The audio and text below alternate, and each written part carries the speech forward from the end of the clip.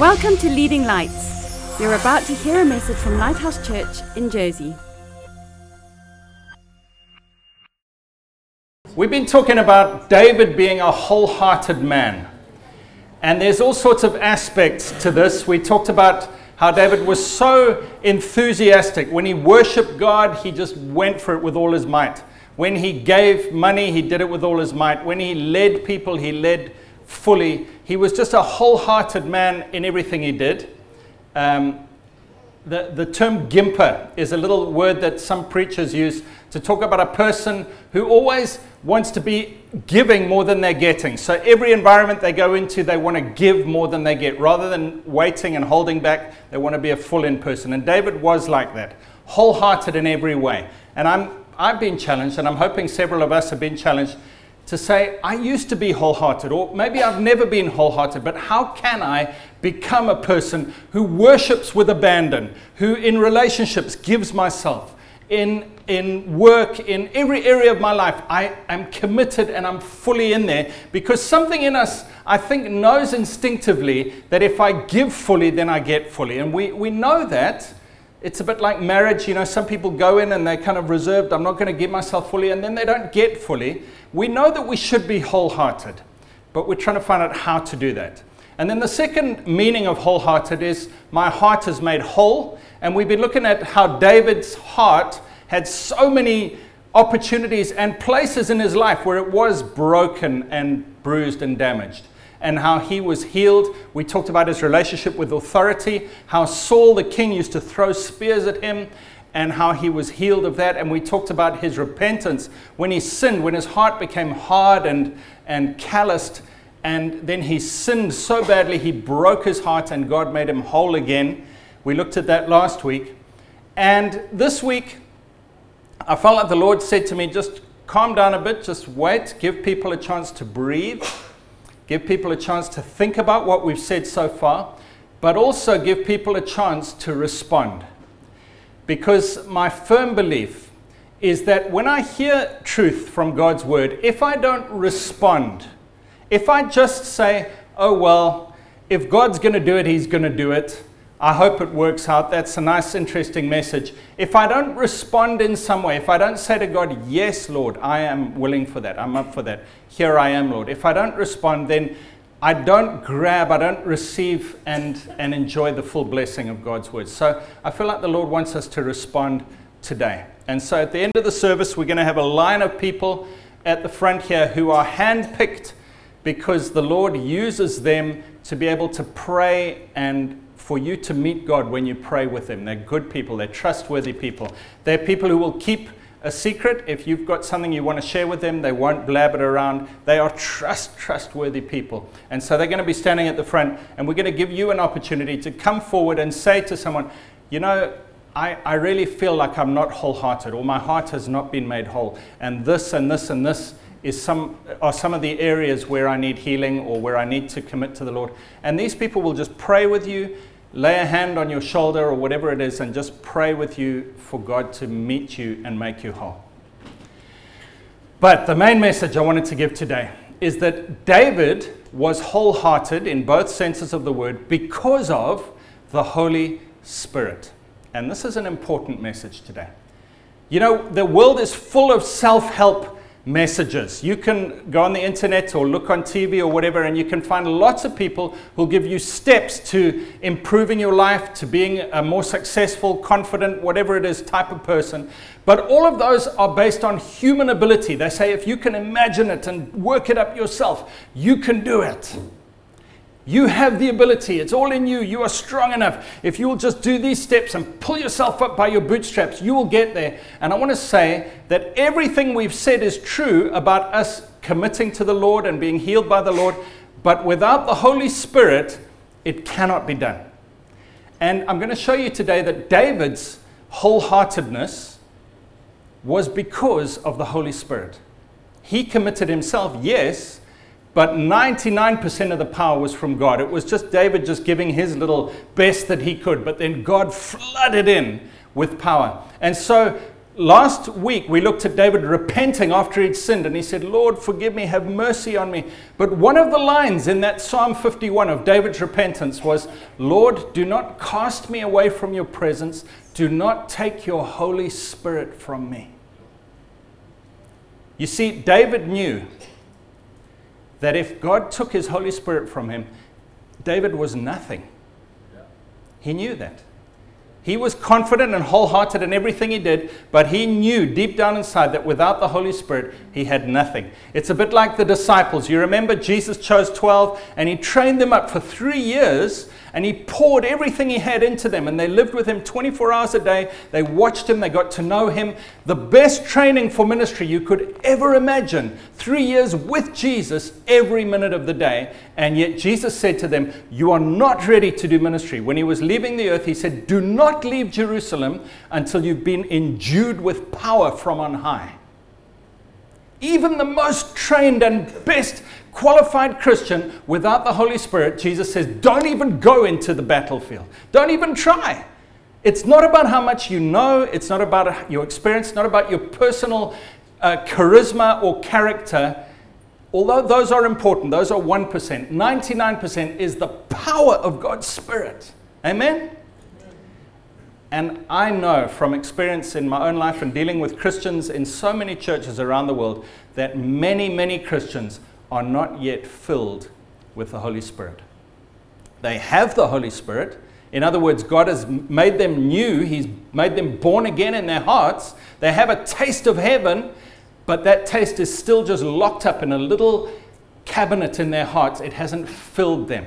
And without being filled with the Holy Spirit, we cannot do anything. The disciples, before Jesus left, they had the Holy Spirit. And yet they weren't filled with the Spirit. You say, Greg, how do you know that? Well, do you remember, I believe it's Luke chapter 10, they came back to Jesus. They said, Lord, even the demons submit to us in your name. And he said, do not rejoice about that, but rejoice that your names are written in heaven. And that means that they had the Holy Spirit. And then just before he left, he breathed on them and he said, receive the Holy Spirit. They had the Spirit, but they weren't filled. He told them to wait after that to be filled with the Holy Spirit. So they were Christians. They had had a breath of the Spirit on them, but it was only 40 days after Jesus died that they were, 50 days after Jesus died at Pentecost, that they were filled with the Spirit. And then they were completely changed. And they went out and changed the world because the Holy Spirit was upon them. Friend, brother, sister, Christian, are you filled?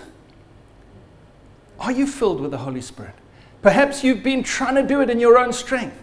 You've been listening to all the talks and getting all the information in your brain, and you've been trying to practice all the principles and using your willpower and your strength and getting other people to help you and keep you accountable. But have you been filled with the Spirit? Because if you haven't, you won't succeed. You'll fall again and again and again and again. But when the Spirit comes in, it makes everything possible. It changes everything. So let me read to you what happened. First of all, Saul, the king, before David, the Holy Spirit came upon him to make him king. And then when he rebelled against God, basically his sin was rebellion.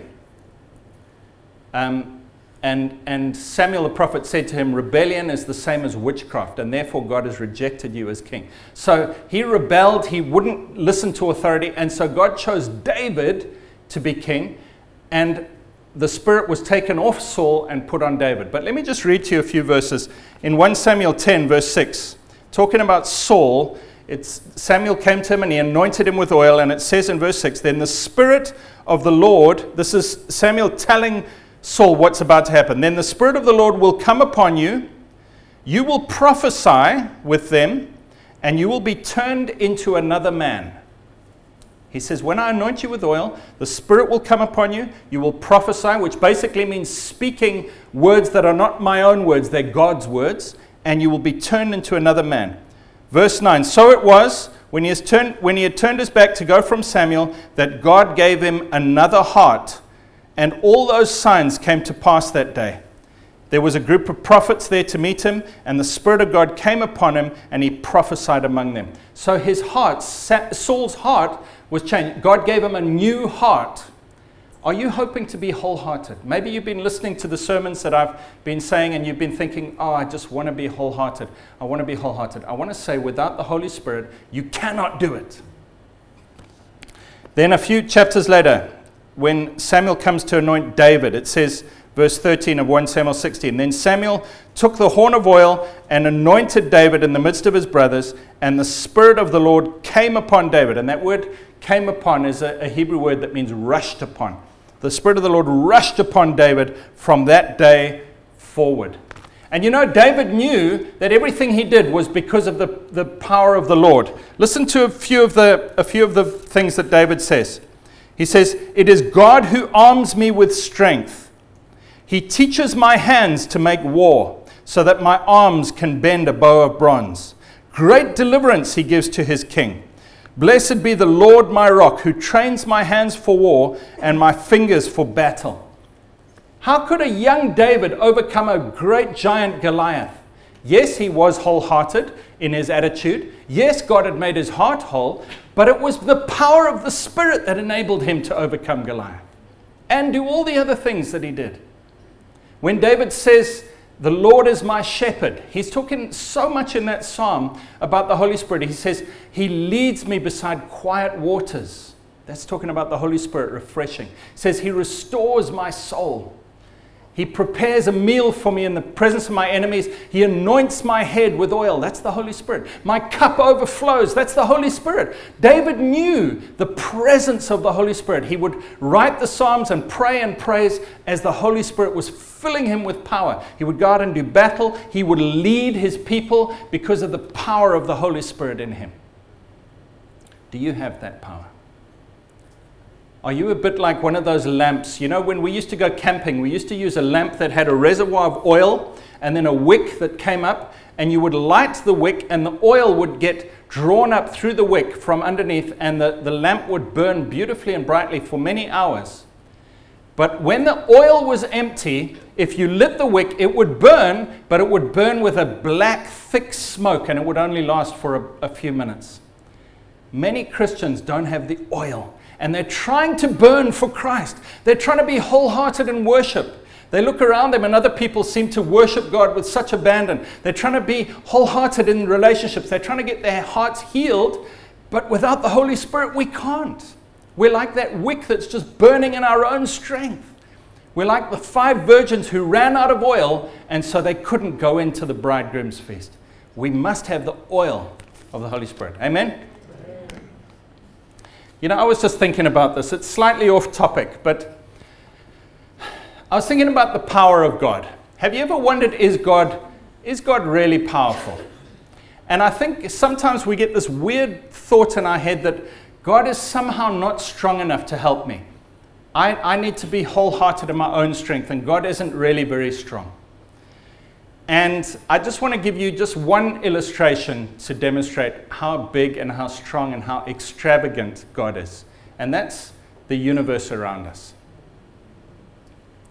You know, our sun is very strong. One atom bomb that was dropped on Hiroshima is not a 1 megaton bomb. If you multiply that by 80, you get about a 1 megaton bomb blast. The sun puts out 1 trillion megaton bomb blasts every second. And I'm going to say numbers that have trillions in them, and you're not going to know what I mean. Sometimes we think trillion is just, a lot. You know, 1 million seconds is how long? Anyone know? 12 days. 1 million seconds. Do you know what 1 billion seconds is? 31 years. You know what 1 trillion seconds is? 31,000 years. It just shows you what 1 trillion is. It's enormous. Now the sun is pumping out 1 trillion megaton bombs every second, and that's not the only star. God could have easily just made one sun and earth, and we would have been happy. But he decided to make another star, Alpha Centauri. That's the closest star to us. You know, the fastest spaceship that man has ever invented is the Voyager 1. It's going over 17 kilometers a second. It's just shooting through space right now. You know how long that would take to get to our closest star, the closest one to us? The fastest vehicle man has ever made, going its fastest towards Alpha Centauri, would take over 17,000 years to get to the nearest star. And that's just one. Then in our galaxy, there are 100 billion stars. The numbers are just mind-blowing. If we could go the speed of light, which we can't, it would take 100 years to travel at the speed of light from one edge of our galaxy to the other. It would take 4.3 years to get to Alpha Centauri, the nearest star. The numbers are just so vast and the sizes are so enormous. Right, 4.3 years at the speed of light, 17,000 years at our fastest speed to get to the nearest star, then 100 years to get the whole way across our whole galaxy. It's just so big. Why has God been so big about it? He didn't need to. Why did he make such a big galaxy? So many stars, so much power coming out. And if we understand what the scientists say, it just came out of nothing one day, the Big Bang. Just all that power and everything, just out of nothing. But why did he do that? Because he's an extravagant God. He didn't have to. He could have just said, well, humans, I'm big, and look, there's a sun. But he said, wow, look at all these stars. Let me just blow your mind a little bit more. The nearest galaxy to us, so we've got a galaxy with 100 billion stars. The nearest galaxy to us is 2.5 million light years away from us. Million light years. So if you were traveling at the speed of light, it would take you 2.5 million years just to get to the next galaxy. And that's also got lots of stars in it. Now I'm going to blow your mind again. You know how many galaxies there are? 100 trillion. Galaxies.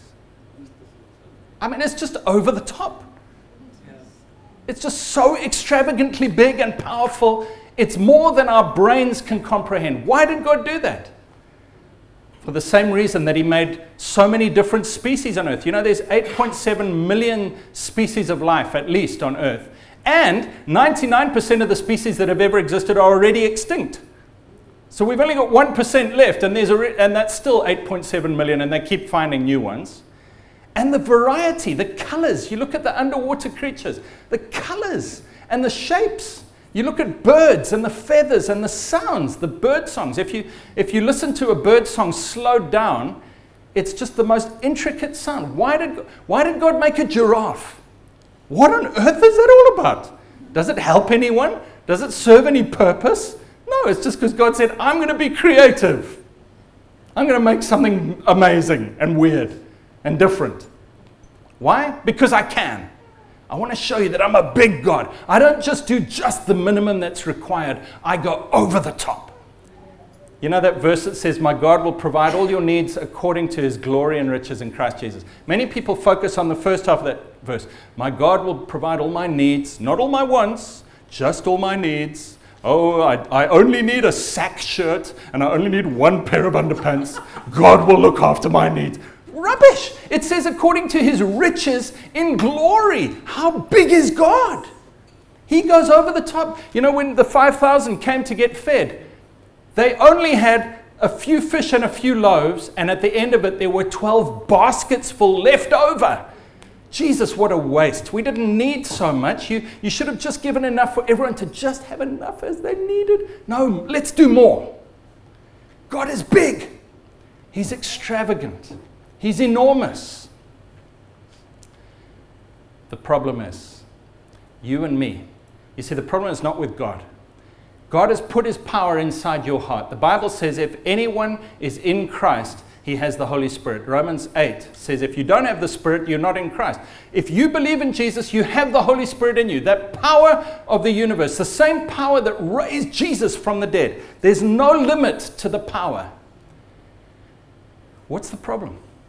The problem is God says, I want to do everything in partnership with you. You be wholehearted, and then I will flood in with my 99%.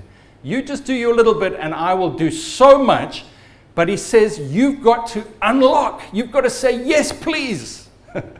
Yes, God, please. I'm willing. I'm ready. I'm available. Fill me with your Spirit. Fill me with your power. Overflow. All all the power of heaven, of the universe, put that in me and fill me up to overflowing. A couple of verses just to help you understand this. In Acts chapter 6, when they were choosing leaders in the church, the apostles said, choose for yourself 7 men who are known to be full of the Holy Spirit. Acts chapter 6, verse 3. The reason he said that is because there are Christians who are not full of the Holy Spirit. He wouldn't have said that if everyone was full. We all have the Holy Spirit, but we're not full of Him. Full means overflowing. Doesn't it? And there's a verse in Matthew 12, I think it's 34, where Jesus says, from the overflow of the heart, the mouth speaks. When you are full of the Holy Spirit, it comes out of your mouth. Words come out of your mouth. You know, in that Psalm 51 where David says, Lord, don't take your Holy Spirit from me. A couple of verses later, he says, open my lips and I will sing your praises. It comes out of your mouth. When the Holy Spirit is in you, it comes out of your mouth. Every time in the book of Acts that people were filled with the Holy Spirit, something came out of their mouth. Usually tongues, which is really just prophecy. This word prophecy, it sounds all super spiritual. All it means is I'm saying God's words. It flows out of me. Words flow out of me. And as I speak them, I get filled more and more with the Holy Spirit. It's a bit like a self-priming pump. As I speak in God's words, as I pray or prophesy in tongues, as I speak God's words, I get filled with the Spirit more and more and more and more. There's a verse in Jude, chapter 1, verse 20. It says, beloved, build yourselves up in your most holy faith and pray in the Holy Spirit. Build yourselves up and pray in the Holy Spirit. That means speaking out these words in another language. So, David was filled, Saul were filled in the Old Testament. They got touched by the Holy Spirit. They prophesied, we read in 1 Samuel 10 and 16, that they prophesied as a result of being filled. Their heart was changed and they were turned into a new man. I feel like I could go on and on talking about theology, but I just feel I need to invite you right now. You know, I was a young Christian. I'd been a Christian for about 6 months, and I'd been attending a Christian group, and everyone there was so enthusiastic. They were wholehearted for the Lord. And I was half-hearted. I was trying my best, but they would worship extravagantly. I would worship reservedly. They would share their hearts openly. I would share part of what I was feeling. They were just wholehearted, and I wanted it. And one day we were in a meeting, and the guy at the front said, does anyone want to be filled with the Holy Spirit? Come to the front. To cut a long story short, I went to the front. They laid hands on me. I was a 17-year-old boy. All sorts of issues in my life. Broken family. Just all sorts of confusion and hurts and pains.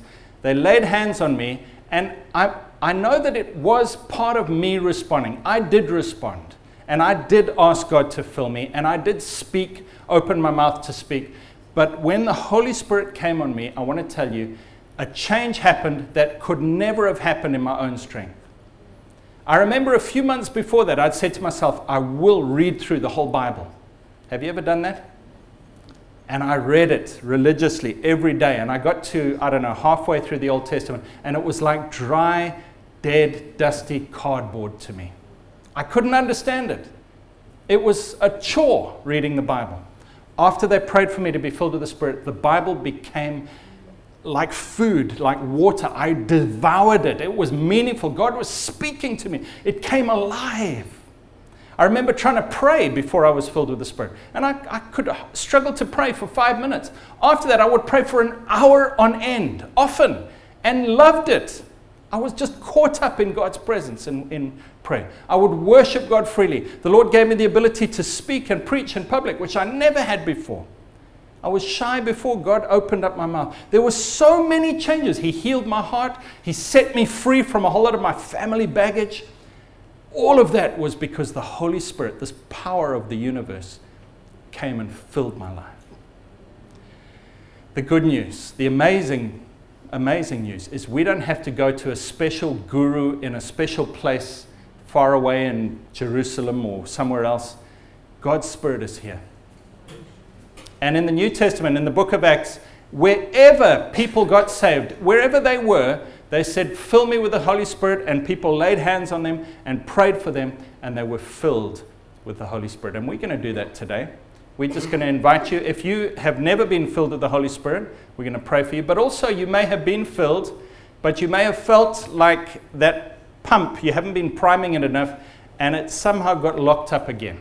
And you need to just release the gushing of the living water.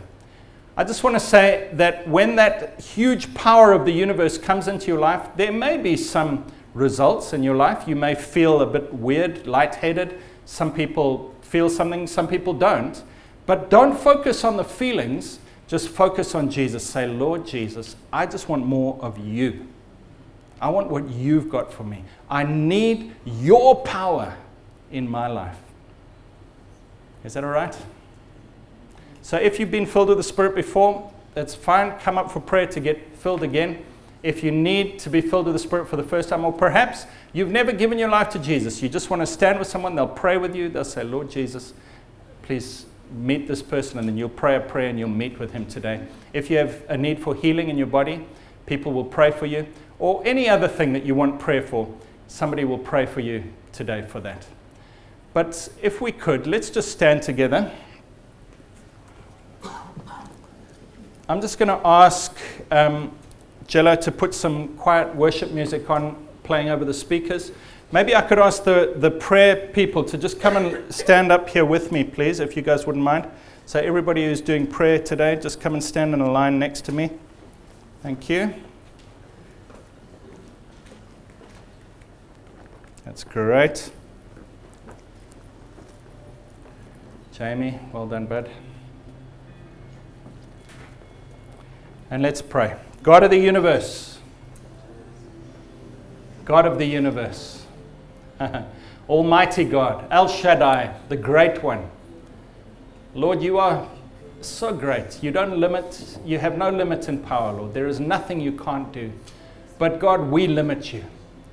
We limit you, Lord. We make you small in our own hearts and our own eyes. And I pray today, Lord, that you would help us to open the floodgates, to say, yes, Lord, fill me today.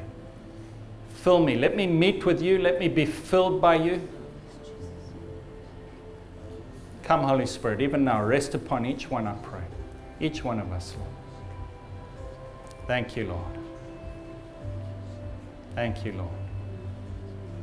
If you're here today and some of the previous sermons have touched your heart, maybe there was an authority issue where you felt you needed to get right with your attitude to authority. Or maybe it's a sin or a hardness of heart and you felt you needed to break your heart and repent.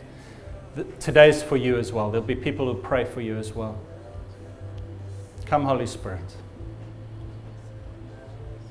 So, folks, what I'm going to do now is I'm going to dismiss the service and I'm going to ask for everyone who wants prayer to come to the front.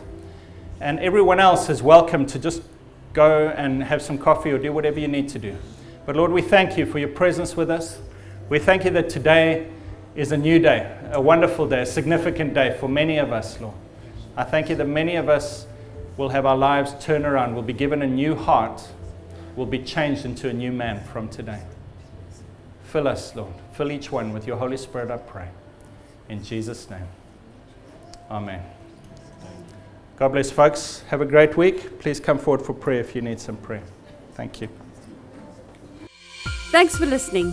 Please visit leadinglightsnetwork.com for more resources and subscribe to our podcast on iTunes. Please consider supporting this ministry financially by making a donation on the giving page of leadinglightsnetwork.com or lighthousejersey.com.